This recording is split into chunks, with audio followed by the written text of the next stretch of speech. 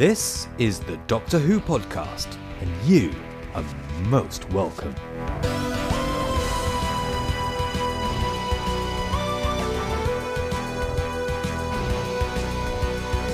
It's episode 75 of the Doctor Who podcast. I'm joined once again by Tom to discuss the only thing that's been on television worth watching over the last couple of days.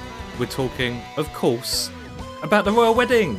No, actually, we're not. We're talking about Day of the Moon, episode 2 of the new series of Doctor Who. Yes, indeed. It's a wonderful thing to be sat in England after millions of people have sat wrapped in front of their television screens watching to see how the relationship between these two people actually turns out. Will and Kate, congratulations. Sorry, I had to do that. Yes, indeed. Welcome to episode 75 of the Doctor Who podcast, where we'll be discussing episode 2 of season 6, Day of the Moon. I'm only sorry that Trev's not here today to actually let us know what he thinks of the whole story. So, Trev, wherever you are, we hope you're having a wonderful time sunning yourself on the beaches of Brisbane. But I'm joined by James. Hello, James. Hello, Tom. Hi. Wow, okay, so the obvious question is, what did you think of Day of the Moon yesterday? Well, I suspect it was really, really good. I have a feeling it's a very, very good story, but I didn't understand a word or very, very little. So I've been quite looking forward to sitting here discussing it with you, Tom. And I mean, part of it was because I was very tired, and part of it was because it was, well, a very convoluted story, and I did get some of it. But on the whole, yeah. For something that is almost unrecognisable as Doctor Who. Oh! Before we even talk about the story, let's talk about the way that these two episodes have been presented to us. Okay. And that is in a very, very American way. And I'm not just talking about the setting. I'm talking about just the way the story is told, incredibly convoluted. And this is something that I think that the Doctor and his companions have just kind of fallen into. Rather than a story grown up and been written about these characters, it's almost as if the story was there and that they've been kind of inserted into it. And I don't think they've been inserted badly. I just think that this is absolute genre-breaking stuff. And there is no other Doctor Who story that resembles what we've seen on our screens for the last 2 weeks. That's really interesting. Okay, so there's a couple of things in there which we'll have to talk about over the podcast, but you think it was too complicated? Not necessarily complicated, but I think it's been written very much with a DVD audience or the hard drive audience in mind. This is not something that your average viewer at 6 o'clock on a Saturday evening is going to sit down and watch as disposable telly. This has been written for people who are prepared to concentrate, pick up a story, complicated story that started 7 days ago and finish it off today. So, yeah, I think it will probably appeal to fewer viewers than something like an RTD Christmas special, which you can pick up, watch, consume, forget about. You just can't do that with either Day of the Moon or The Impossible Astronaut, and you're not intended to. It's a deliberate shift in opening. You know, it's a very heavy, very dark, very scary in some places way to open a new series. And if there aren't complaints after these 2 episodes, then Doctor Who can do anything it likes from now on at 6 o'clock. Oh, look, it's all about getting the complaints in. It's all about scaring the kids. I've got to say, this is actually, factually, what I remember Doctor Who looking like in my head in 1979. It's big, it's bold, it's brassy, it's confident. The phrase you used is the right one. Genre redefining. It absolutely pushes the boundaries of what Doctor Who is, and this is the most Doctor Who-y thing that I've seen since the return of the new series. It was absolutely what I would call Doctor Who. It's great characters, brilliant story. It's interesting that you're not the only person saying you're a bit confused by what's going on. It seems, looking at some of the forums, that there is a straight split between people who are saying that was too complicated, it was too hard for me to follow, and people who are saying, well, okay, well, that was really straightforward, what's your problem? The simple thing is, you're never going to be able to please all of the people all of the time. Oh, no. And for years, the RTD bashers were giving it, it's too easy, it's too simple, it's not Doctor Who, we want it heavier and darker. And now, it is heavier and darker, and yeah, you do have to pay attention. What are you waiting for? I'm waiting for you to run. It'd look better if I shot you while you're running. Then again, looks at everything.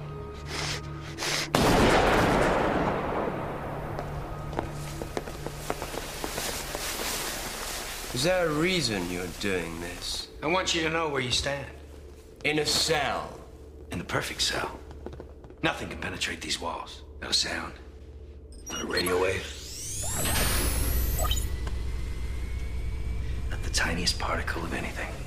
In here, you're literally cut off from the rest of the universe. I've also got to say, as a bit of a shout to some of our American and Canadian listeners, more the American listeners really, I'd be really a bit offended at the moment because one of the things I've seen are people saying, oh, it's too complicated for an American audience. It's not too complicated for a thinking audience, to be honest. But that's my thumbnail sketch of why Day of the Moon and The Impossible Astronaut are absolutely phenomenal. You're absolutely right. It's going to be great to be able to edit these things together and watch as one long movie because it's just an absolute fanfare of a return. Perfect stuff. Oh, well, that's interesting as too. I mean, first of all, let me make it clear. I mean, I'm not saying it's too complicated. I did understand, I would say, pretty much most of the storyline. But you had to sit there, you had to think about it, you had to try and think, well, why is that scene actually put here? What are they trying to communicate?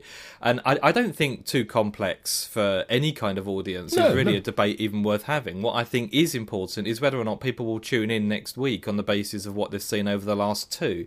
And that's where the difference is hugely here. If you were to watch something like Partners in Crime, for example, you know, it's I mean, I like that episode. It's probably the best RCD opener for me, but it's not really heavy, it's not dark, it's a little bit more dimensional perhaps than a comic book story.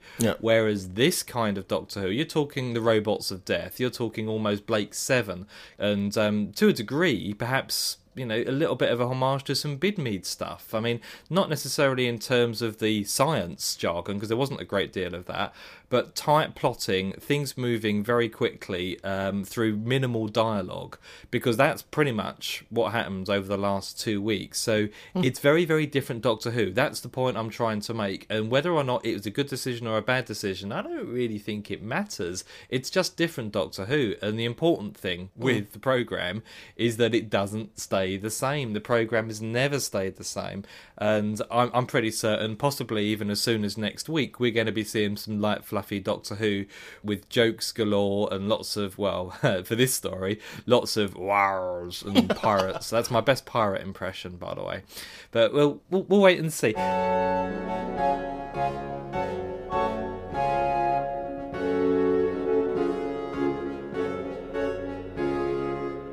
Let's talk a little bit about the actual story itself, and I'm trying to remember how I felt at this point last week after having just seen part one, trying to figure out what was going on. I think the main questions for me were, well, who was in the spacesuits? We kind of got an answer to that, but the answer given was a much larger question. There's absolutely no doubt that we'll talk about that in a bit more detail, but the silence were completely unexplained. We got an answer to that this time. We know who they are. Do we? Oh, pretty much, yeah. I think we know more about them, shall we say. We don't necessarily know who they are. My pet theory is that they're actually humans. They're augmented humans a little bit. That's rather than an alien race. But I don't think that's a particularly important theory or plot point.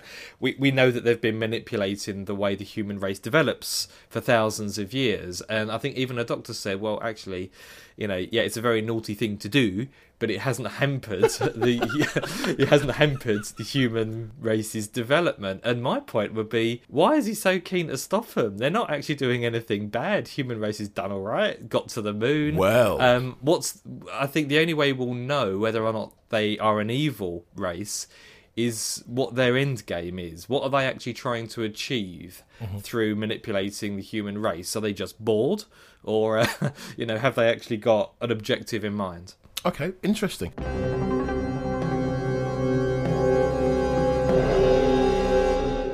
Okay, let's talk about the actual composition of this episode, what we actually saw. Did we enjoy it? Did we not enjoy it? And the first 15 minutes, I think, were a little bit mad for me, very breakneck speed. Cool. And I think deliberately so. But about 10, 12 minutes in, everyone's in the TARDIS and you get an info dump. You get a whole lot of exposition. So, you know, for people who didn't necessarily understand what was going on or couldn't figure it out for themselves, then you actually got it explained. And from that point of view, Tom, do you think this is really Doctor Who? You know, do you really need a break in the action for the characters to explain to the audience what's going on? Absolutely, yes. Absolutely, yes. In pretty much any classic Doctor Who story, there's the moment where the Doctor explains to us what's going on. And 11 minutes into this, you've got the main characters all in the TARDIS saying, "So what's going on, Doctor?" And that's the closest. That's the closest thing that we've seen in New Who to "What's that, Doctor? What do you mean? How does it work, Doctor?" And I thought, well, that's fantastic. So if anyone wasn't keeping up, there's all the information for you. The other thing I'd say is there's only really two types of Doctor Who. There's good Doctor Who and there's bad Doctor Who. And this is firmly good Doctor Who. You've got essentially the same plot as the Macra Terror, if I'm honest, i.e. here's a world of people, or a small group of people in the Macra Terror, who have been hypnotised or who believe that everything's okay when it really, really isn't. They're being manipulated. It's exactly the same story, pretty much exactly the same story. And given that it's a Troughton era story as well, the resolution is a very Troughton-y thing to do, which is to say, listen, stop messing about, because I'm the Doctor, I'm here to save the day, you can stop of your own accord, or I'll stop you. Right, okay, well, I've done my pretending to be stupid like I'm Columbo, now I'm going to stop you, and big time. The only thing... But you compare there, sorry to jump in, but you compare the resolution of this story to the Macra Terror. Would you compare the way the Doctor acted? He didn't know what the end game was, and yet he advocated their genocide. Well, see, that was where I was going to go, actually. The only thing which is a little bit suspect here is what the old man decides to do about the silence. To me, in my head, it's a very Troughton-style resolution. It's quite a violent resolution, and it does hark back to Davros's words at Journey's End. Well, this is what you do, Doctor. You make people into weapons. But I've got to be honest, that scene of River just dealing death outside the TARDIS. Yeah, I know. I have to admit, I mean, very action-orientated, very well directed, I have to say. We don't talk about production values on the DWP very much, but this episode was incredibly well directed, and there's one sequence that I really want to talk about in a bit more detail. But certainly I think the way the Doctor reacted to River Song's murder of all of these aliens, these sentient beings, and even the flippant discussion beforehand about how many she could kill and how quickly. This, to me, is a big signpost. And it's a signpost to something that I picked up on last week. I say picked up on, I'm making it sound like I picked it up on it correctly. I probably didn't. But I think Amy's Choice here. Amy's Choice is the defining episode that set up all of Series 6. Now, we're talking about the Doctor's darker side. We've got the way that he thinks suddenly manifesting themselves into another entity. We've got the Doctor in these two episodes behaving in an incredibly Machiavellian way. We've seen some very dark character traits coming out. We're seeing, again, a little bit later on, the TARDIS not being able to make up its mind whether Amy is pregnant or whether Amy isn't pregnant. Yeah. Very much mirroring the setup in Amy's Choice. And I can't help feel that we are seeing a Doctor here that's being slightly altered, or a variant version of the Doctor, and I think that will tie in with the fact that we saw him die in the opening episode. We've got a slightly alternative Doctor here, someone whose morals and values may not necessarily be exactly the same as we're used to, and River Song is a negative influence on him. She's a bad girl, Tom. Good. I'm glad.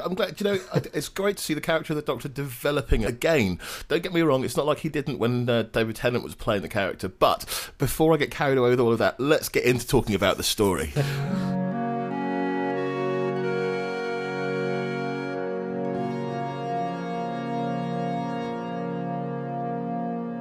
I think that looking at this, we have some amazing characters. Now, there's, of course, the huge question of who is that girl at the end? But before we get there, we had some amazing performances from the regular cast and from the guest cast too. Is there anything that particularly stood out for you? Just the one, same as last week, really. Mark Sheppard absolutely blew me away. Absolutely brilliant portrayal as a Man in Black. Love that. And I just think his character has been really, really well defined. And it's quite rare for me to really warm to an American character. It's not because I don't like Americans. It's because they don't normally stand out so well. And the parts aren't usually written so well for an American actor within a British TV series. And I hung on his every word. And I still think that character, well, we all know that character has such a major role to play yet, and I love the character, really do.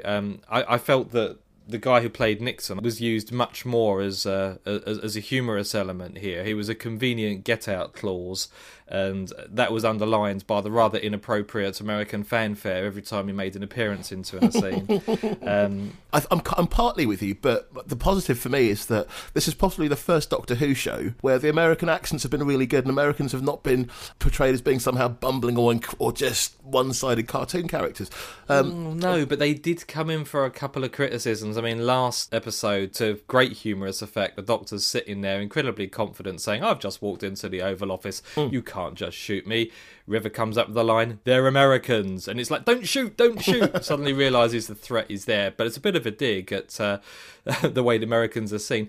For me, they did come in for a bit of a bashing, but I agree, I think their portrayal was as convincing as an American performance needs to be for a UK audience. Well, I thought there was real depth there. I mean, particularly Kerry Shale as Dr. Renfrew, the guy who's looking after the orphanage. Hello. FBI. Must be Dr. Renfrew. Can we come in? The children are asleep. We'll be very quiet. Is there a problem? It's about a missing child. What are you... Yes, come in, please. This way. Please excuse the riding. It keeps happening. I try to clean it up. It's the kids, yeah? They do that. Yes, the children. It must be. Yes. No, there were a couple of things about that. Number one, it highlighted the incredible use of colour in the whole episode. You know, go from those bright, searing oranges in the opening scenes to those really cold blues and greys when we get to the orphanage. But his wonderful performance was nice and slow and creepy with that lovely southern drawl, you know, soft as molasses and just completely insane. That said, this is a story about contrast. So as I mentioned, there's the contrast in colour. The orphanage scene, we have to talk about that later on because it has one of the most scary moments for me as a viewer when Amy's wandering about with her torch, the hatch in a door slides back and there's Eye Patch Lady saying, oh no, it's all right, she's only dreaming. Perfect. Yeah, phenomenal stuff. Well, that was the scene I was referring to, and I mentioned production values because everything set within that orphanage was phenomenal. It reminded me of Resident Evil. Do you remember the the computer game that I played on a PlayStation 1 hundreds of years ago? But it was very dark. Of course, it had to be thundering and raining on the outside as well because it wouldn't have been right otherwise. Yep. But yeah, that scene in particular, all of the scenes shot within that particular location were phenomenal. I did notice a couple of repeats, if you like. You know, Moffat using the graffiti on the wall. Yeah, straight from Blink. Also, the idea that the Renfrew's head is completely fried. He doesn't know what year it is. But also, I'm sure some viewers do know about this. At the time when the plague was striding around England, and I believe it was the 17th century, I could be wrong, I need to be advised about that, there are churches still standing where people who are dying of the plague have just scrawled messages begging for mercy from the Almighty. And if you look at pictures of that, then they are absolutely analogous to the inside of the orphanage. Of course, inside the orphanage, we've got that the scene which is going to send fandom into hysterics, which is, of course, the picture of Amy with a baby. Yes. Now, I mean, I think you're clearly supposed to draw some conclusion there. Where there was pictures of the little girl, there was pictures of Amy, there was pictures of Amy with a baby. We still don't know what's going on there. Got absolutely no idea. No, we don't. I think that's part of the beauty of this episode is that it refers to a number of the mysteries that we want to be answered and resolved. But it does it by posing more questions, and I think that's quite clever storytelling. It will create, I think, quite a dedicated fan base, as if Doctor Who hasn't already got one. Yeah. But it will hopefully create a new fan base, partially in America, who knows. And I just think it was very, very well done. That entire sequence, it felt to me, and again, I realise this might be an obscure reference, but very much like Susan Hill's Woman in Black. There was a scene where the door opened and the rocking horse was still in motion in a nursery. Yeah. That is straight out of Woman in Black, the book and indeed the stage play that's still playing in London now. Okay. It's incredibly eerie. It's all about something quite macabre with children. There's something not quite right there, and it creates an extremely uncomfortable feel to the story. And yeah, and tinged with all. I mean, the most light comparison you can possibly make is to say that it was completely tinged with Scooby-Doo. Scooby-Hoo. Scooby-Hoo. No, you're right. As I was watching it, there are 2 points where I thought Scooby-Hoo. Obviously, as the Doctor is inside the Apollo 11 mission, which has got to be one of the funniest scenes in New Who today. But that said, Matt Smith, of course, is his own man. More about him in a second. At times, he comes across as playing the Doctor like a cross between Charles Hawtrey and Bill Nighy. People aren't familiar with Charles Hawtrey. He was a very thin member of the Carry On cast. But exceptionally Kemp one as well. Matt Smith does this thing of sort of dancing around with manic energy and leading with his wrists an awful lot, like he's being pulled along on strings, which is quite fantastic.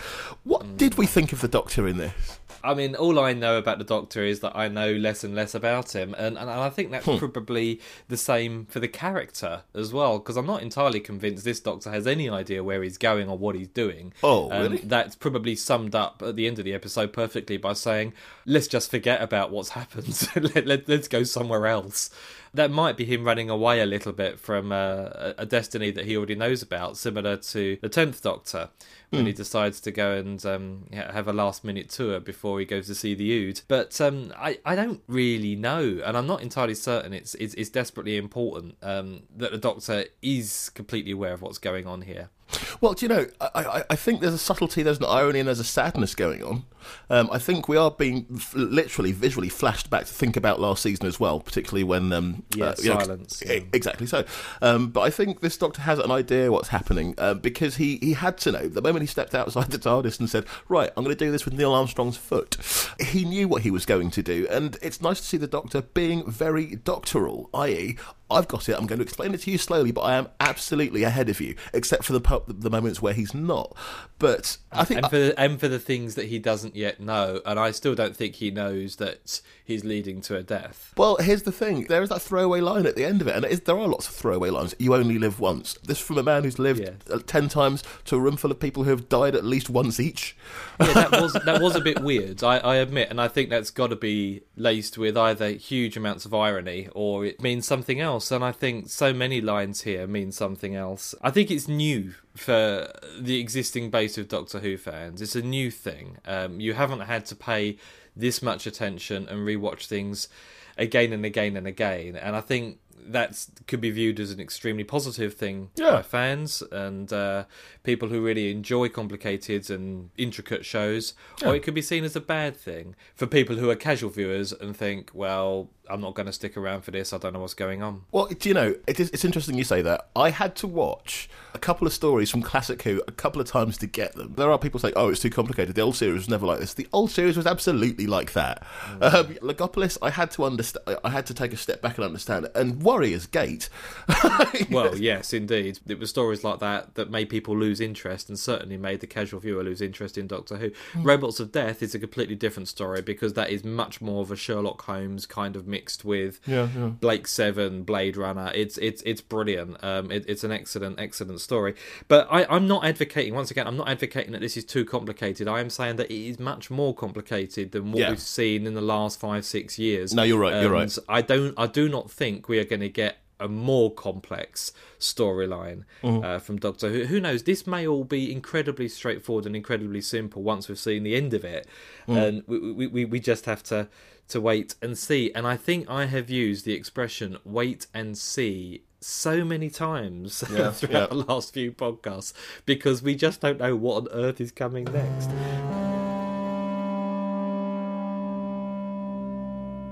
I did have a thought a little while ago, which I didn't articulate on the podcast, unfortunately, but I did think that the TARDIS we saw in the Lodger is a different one to the one that we saw in the Season 6 trailer and indeed in these 2 episodes. It just so happens to be of a similar variety, and a doctor, again, yesterday said, I've seen one of these before, which implies it wasn't the precise same TARDIS. Right, okay. That does make sense to me. I think it was the same set, but you're right, it's not supposed to be the same TARDIS. And I think, actually, that thing comes under my list of things to watch out for. Stephen Moffat is very, very good at hiding solutions to things in plain view. So what do we know about the Silence? We know that if we look at them, we remember them. If we look away, we forget them. Amy comes round, she says, I've just got here, and the Silence say, no, you've been here many days. I suspect Amy has been there for a very long time, and that is a picture of her with a baby. Also, watch out for things like the post-hypnotic suggestion. It's possible, if that's a Silent ship, that there were Silents in that ship when the Doctor first climbed aboard the one in the lodger. It's possible. I'm not saying that there were. I don't think it's a Silent ship. I think it's something that's been left behind. Okay. I think it's something they've discovered. I think it's something they may well have orchestrated come to Earth through, human activity of some kind. But I don't believe it's a time and space ship that the Silents own, because that would undermine their entire reason for being on Earth for the last 2,000 or 3,000 years. You just jump forwards, you move certain key moments, or you adjust them, you influence them. You wouldn't just sit there and set up shop in planet Earth for thousands of years. And that does beg the big question again that you correctly identified, for the same one I've got as well, is what do the Silents want? What were they doing? Because that wasn't, there was no indication of why they were actually doing this. We've guided humans since the wheel. Why? What's going on there? But as you say, it's like a piece of music. You can work out how you think the song's going to end from what you've heard when you're halfway through it, but you don't know. There could be a key change, there could be a change of mood, anything could happen. And I've got to say, that's the joy of this particular version of Doctor Who right now. For the first time in a long time, the spoilers have been clamped down on, and nobody knows. It is actually watching a story unfold. It's fantastic. No, I think that's partially because, as you say, of the clampdown on access and pre-broadcast publicity material. I mean, you look at that trailer, in hindsight now, it was basically a trailer for the first episode. Yep, this is what we like. Which I think is absolutely great. But I also think it's a testament to the way Stephen Moffat writes, is that no one has a clue where his brain is taking him. And Russell T Davies, I think, I do think he's a good writer, don't get me wrong, and I think he came up with some good story arcs. But when you look at something like Bad Wolf now, I mean, how clumsy is that compared to what Stephen Moffat is doing? I've been rewatching the RTD stuff in preparation for the beginning of season 6, and I remember at the time feeling a little bit, it is a bit for kids now, and it's not really for me. But watching it again, it's like, actually, no, this is really, really good. And that first season, whatever else it did or didn't do, it had to be spectacular enough to reseat Doctor Who. Eccleston had to be good enough, the writing had to be good enough, Billy Piper had to be good enough, all of it had to be good. And it was good enough for us to be sat here talking about it 6 years in. So, yeah, I hear what you're saying. It's different to RTD. But in the same way, Graham Williams is different to John Nathan Turner. So, absolutely. And it's not a major criticism, Tom, of Russell T Davies. But I do think we are going to have to put both of these executive producers in court one day, and I'm going to have to argue the case, I think, for Stephen Moffat, and you're left to defend RTD. But I think that would force some quite interesting discussions there. And when you compare, I mean, what are two very good writers? Then the way they write is just so amazingly different. And when you examine, and you're as devoted to a programme as we are, to Doctor Who, you examine those kind of nuances. I mean, you would watch another programme and probably not even consider who wrote it or how it's been written, but Doctor Who makes you do that.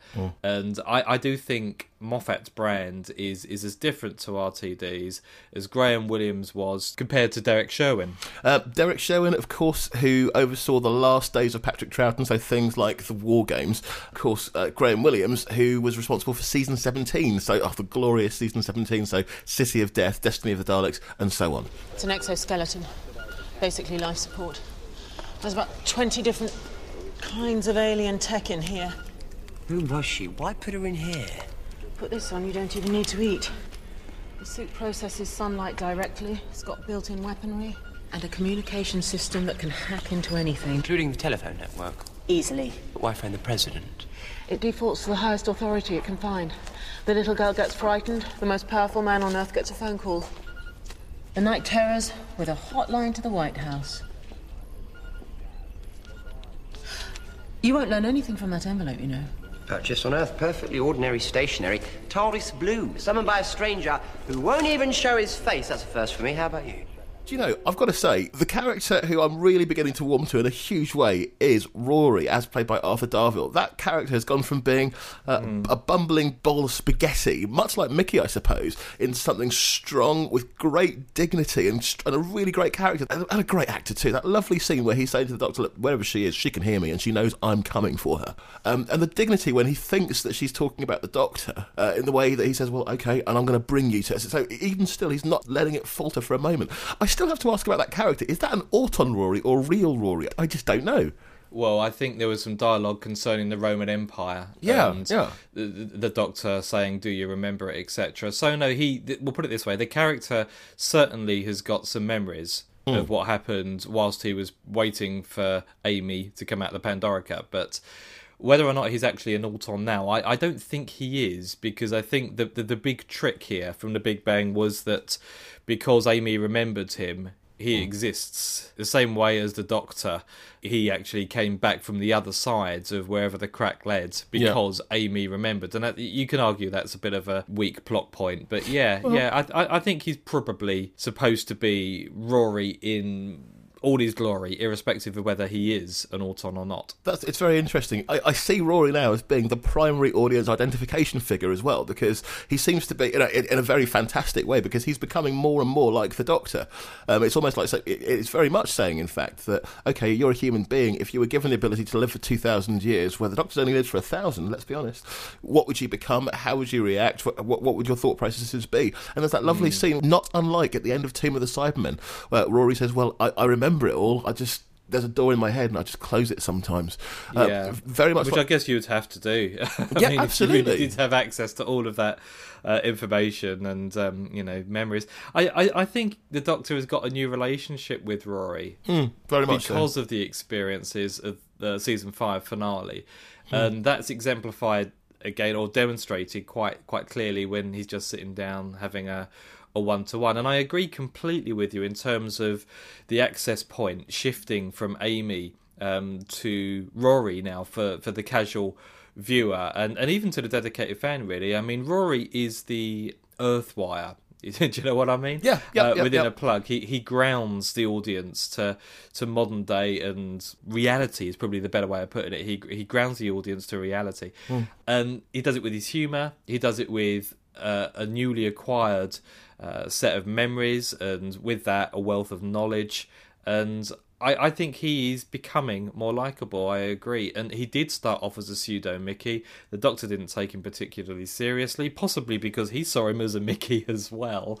And quite frankly, he is far too good for that Amy Pond. A phenomenal performance from Arthur Darvill. If Matt Smith is up for a BAFTA, please can Arthur be recognised for Best Supporting Actor? Well, let me ask you that question. Has his acting actually improved, or do you think the character has become more interesting? And I would say it's the latter.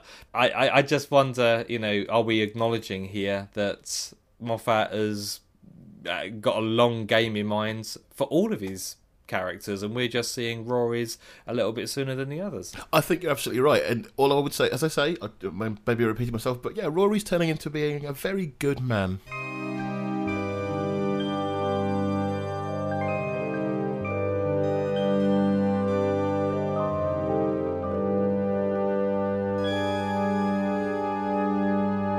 Of course, if we're talking about characters, we cannot go much further without talking about River.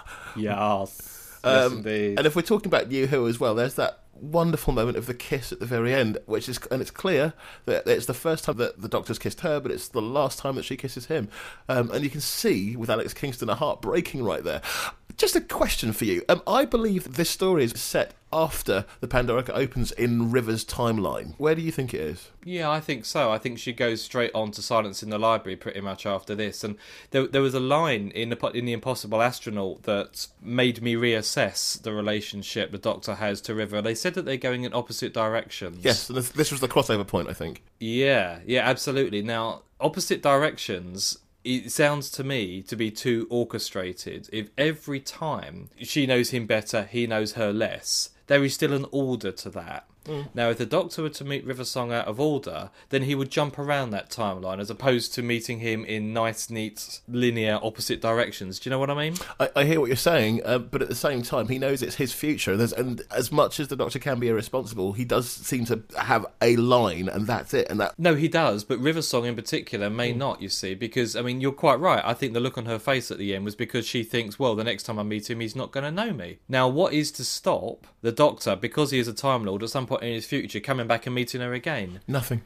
Precisely. So the way that this is being played out means that I think somebody is behind the fact that they are meeting in this fashion. You know, it's being orchestrated, it's being manipulated, and I wouldn't be surprised if that was the Doctor as well. Well, I see where you're coming from. But you're right. It does mean that the next time that they meet, if this is going in any kind of logical order, which it really isn't, then you're right. She will know him less and he will know her more. And it will be very interesting to see, particularly because it does mean that hopefully when we get to the end of season 6, we'll be able to watch this in river order, as I say, finishing with Silence Library. And I don't think we've seen the beginning of that song just yet. Oh, no, definitely not. I think we will have done by the end of Series 6, but this is the big thing for me. I think what Stephen Moffat is leaving as his legacy is that you can watch 13 episodes, probably 13 episodes, in a completely different order to the way that they were transmitted. And I think I probably mentioned that on the previous podcast.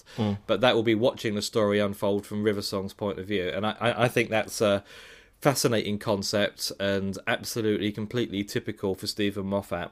What I would like to just talk about briefly was the fact that River Song didn't know whereabouts she was in her timeline and her relationship with the Doctor until the very end of the story. And the face acting, that's probably not a technical term, but the face acting that Alex Kingston is capable of. And I'll give you another example. When she was looking at the Doctor just after she slapped him in Impossible Astronaut, she didn't say a word, but my goodness, those looks speak 1,000 words. Yeah. And she did it again in a different context at the end of Day of the Moon. It was just sheer raw emotion, and Russell T Davies was able to achieve that with very, very few words. Stephen Moffat achieved it with no words. I think you're absolutely correct. In essence, what we've got is world-class actors playing a script that's been written by a world-class writer in a show that's got world recognition and is itself the centrepiece of the BBC Saturday night programming. To me, this is the best the show's been for a long time. Fascinating. It's funny because I wouldn't agree. Really? I think it's remarkably enjoyable, and I love the new direction it's taking, but to say that it's the best it's been for a long, long time, I can't say that anymore. Not with New Who, because the show changes itself so frequently, and I appreciate every kind of Doctor Who to varying levels, and I think that depends on the particular story I happen to be watching. When I was watching The Impossible Astronaut, it was the best Doctor Who that I had seen pretty much ever, I think. Yeah. When I was watching it last night, I wasn't of exactly the same view. I just thought, well, I feel a little bit more uncomfortable with the way that this story is being told, and I wasn't as caught up in the story. I was thinking about complaints from younger viewers. I was thinking about, is this going to appeal to a much younger Doctor Who fan? So I wasn't as caught up with the events of Day of the Moon as I was with Impossible Astronaut. But I think we've probably covered everything with the exception of one small little scene right at the very end. Okay, well, do you know what? Let's take a deep breath and then think about that tiny little thing.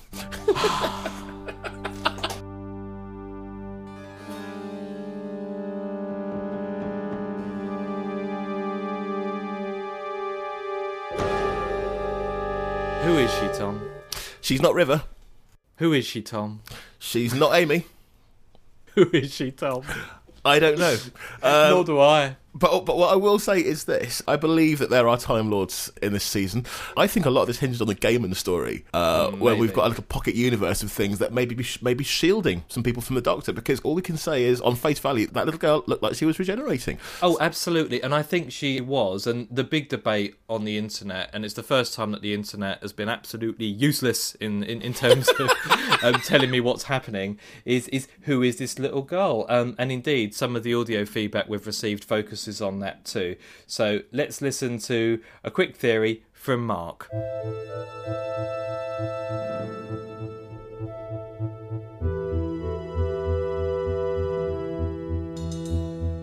I've just had a thought. There is a female with Time Lord DNA that we know is running around, the Doctor's daughter, so this would be her second or third regeneration.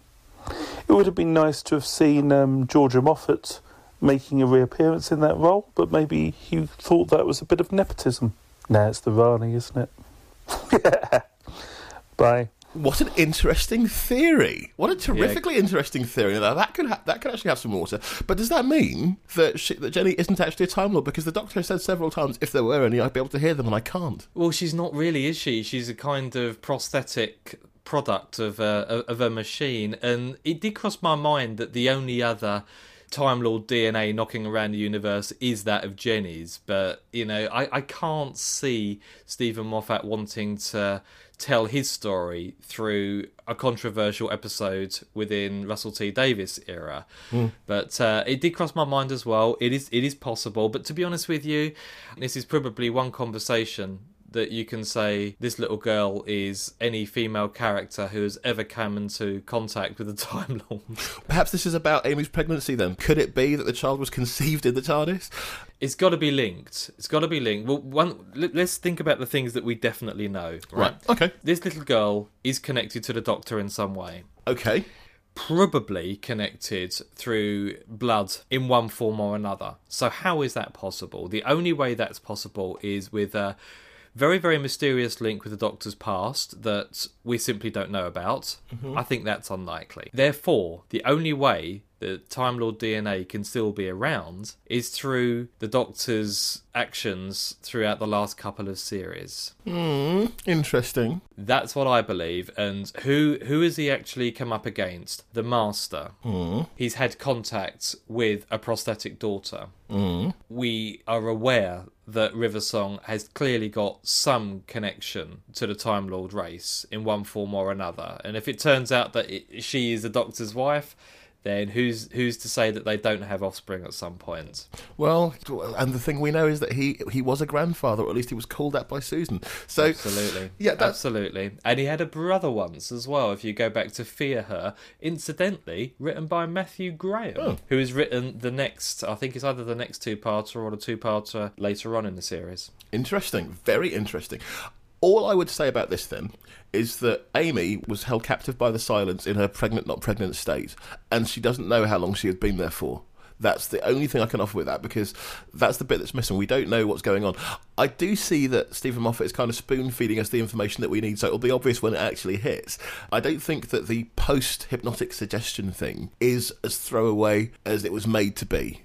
In a totally wild, fantastic, throw it all out the window way, it could be that Amy was given a post-hypnotic suggestion. I'm not sure that River is a Time Lord. I do think that there's a strong link between River, Amy, possibly Rory as well, but we'll see. So things to watch out for.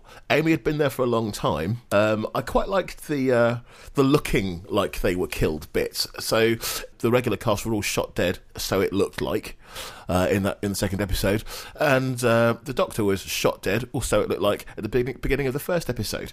So it's one of those things. I don't mean to sound uninformed, but I'm in the masses with everybody else. I'm just speculating and hoping that the story stays as good as it's got.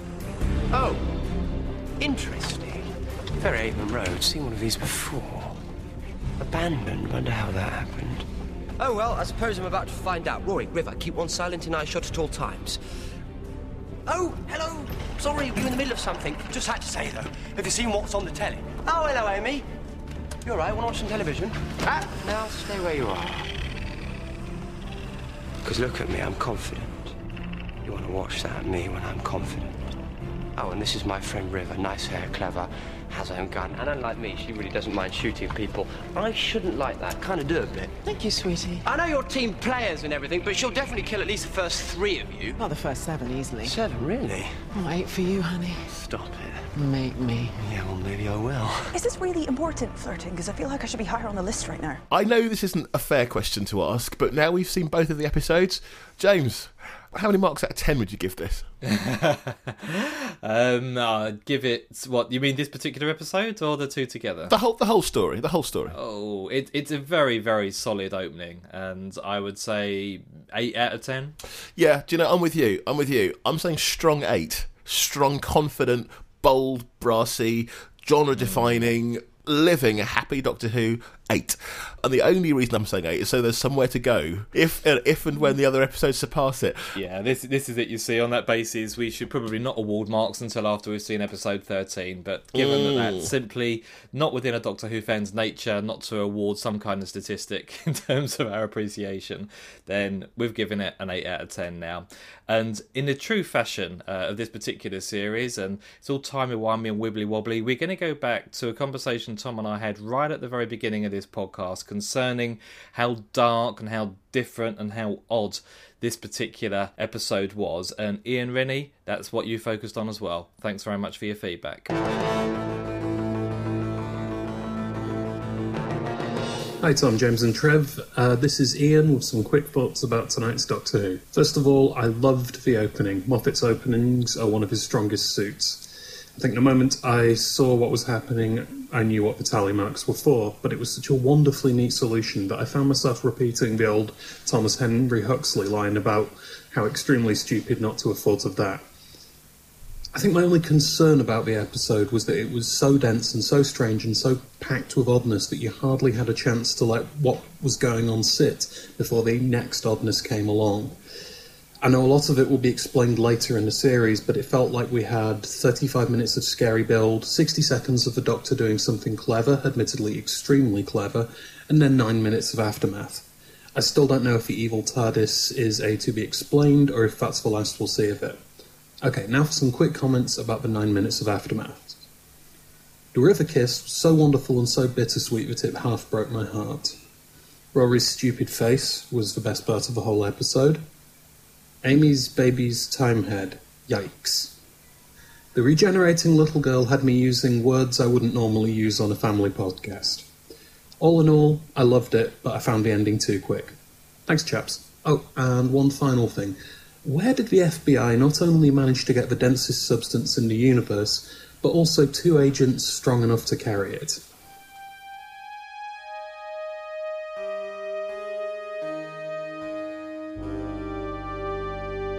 Well, Tom, I think that's about it for this episode of the Doctor Who podcast. I'm very, very sorry to all you listeners who are tuning in, trying to get some answers or informed debate about this episode, but quite frankly, Tom and I don't know what's going on either, do we?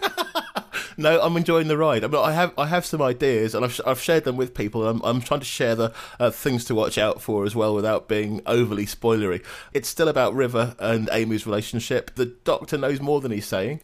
River knows more than she's saying, and the Silence. I think the Silence have still got a big part to play in this. Oh, I think we'll see them again without a shadow of a doubt, but we'll probably forget it when we do. Anyway, Trevor will be back in the next episode. He'll be talking all about the fan reaction to the opening 2 episodes. You may remember about 12 months or so ago when we did this for season 5, we released 2 episodes a week. But in the interests of maintaining our sanity, we've decided to just do fan reaction episodes at strategic points throughout the series. So Trevor will be back to look at the fan reaction to the opening 2 episodes to series 6. So feel free to get your emails in, and we've already had loads of emails in. So we want theories, we want reviews, we want speculation. Feel free to say whatever you like about this particular opening story, but do try and keep it brief. Feedback at thedoctorwhopodcast.com. Perfect. All right, James, thanks so much for joining me this morning. Do you know, James, just before we sign off, the one thing that has been buzzing around in my head, those little sensors, those communicators that the Doctor put in your hand, he put them in the middle of your hand, didn't he? There's like a little scar. Did you see where the black spot was? What a brilliant way to end. Yeah. Great idea, Tom. Yeah.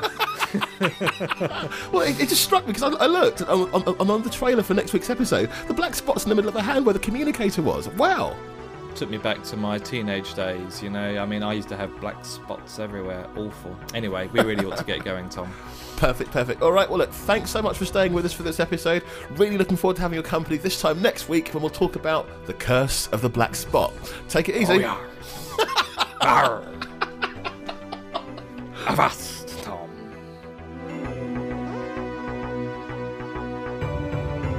That was the Doctor Who podcast, which you can find at thedoctorwhopodcast.com. If you have any feedback, please send it in to feedback@thedoctorwhopodcast.com. You can also find us on Twitter, Facebook, and via the Doctor Who podcast forums.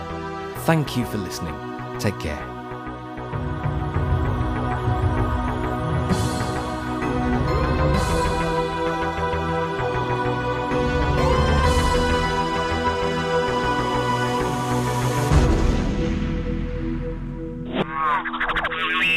Kooky Theory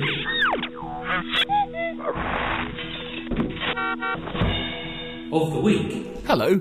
You know, I just thought I'd add this because it's just occurred to me. The woman with the eye patch, is it possible that she's a midwife? Was she maybe looking in on Amy while she was dreaming and captured by the silence?